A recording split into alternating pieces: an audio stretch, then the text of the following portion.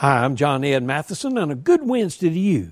Some things in life are nice and playful, but they're not for real.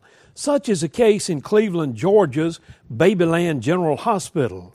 It's where Cabbage Patch Kids are born, not made, but born.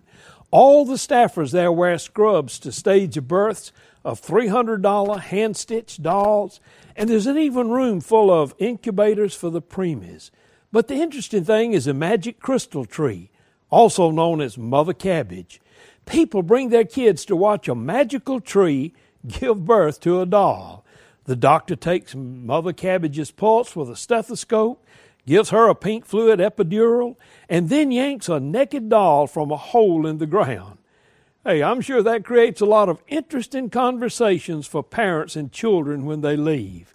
Cabbage Patch dolls bring a lot of joy to kids, but they're not real. Focus on the real today.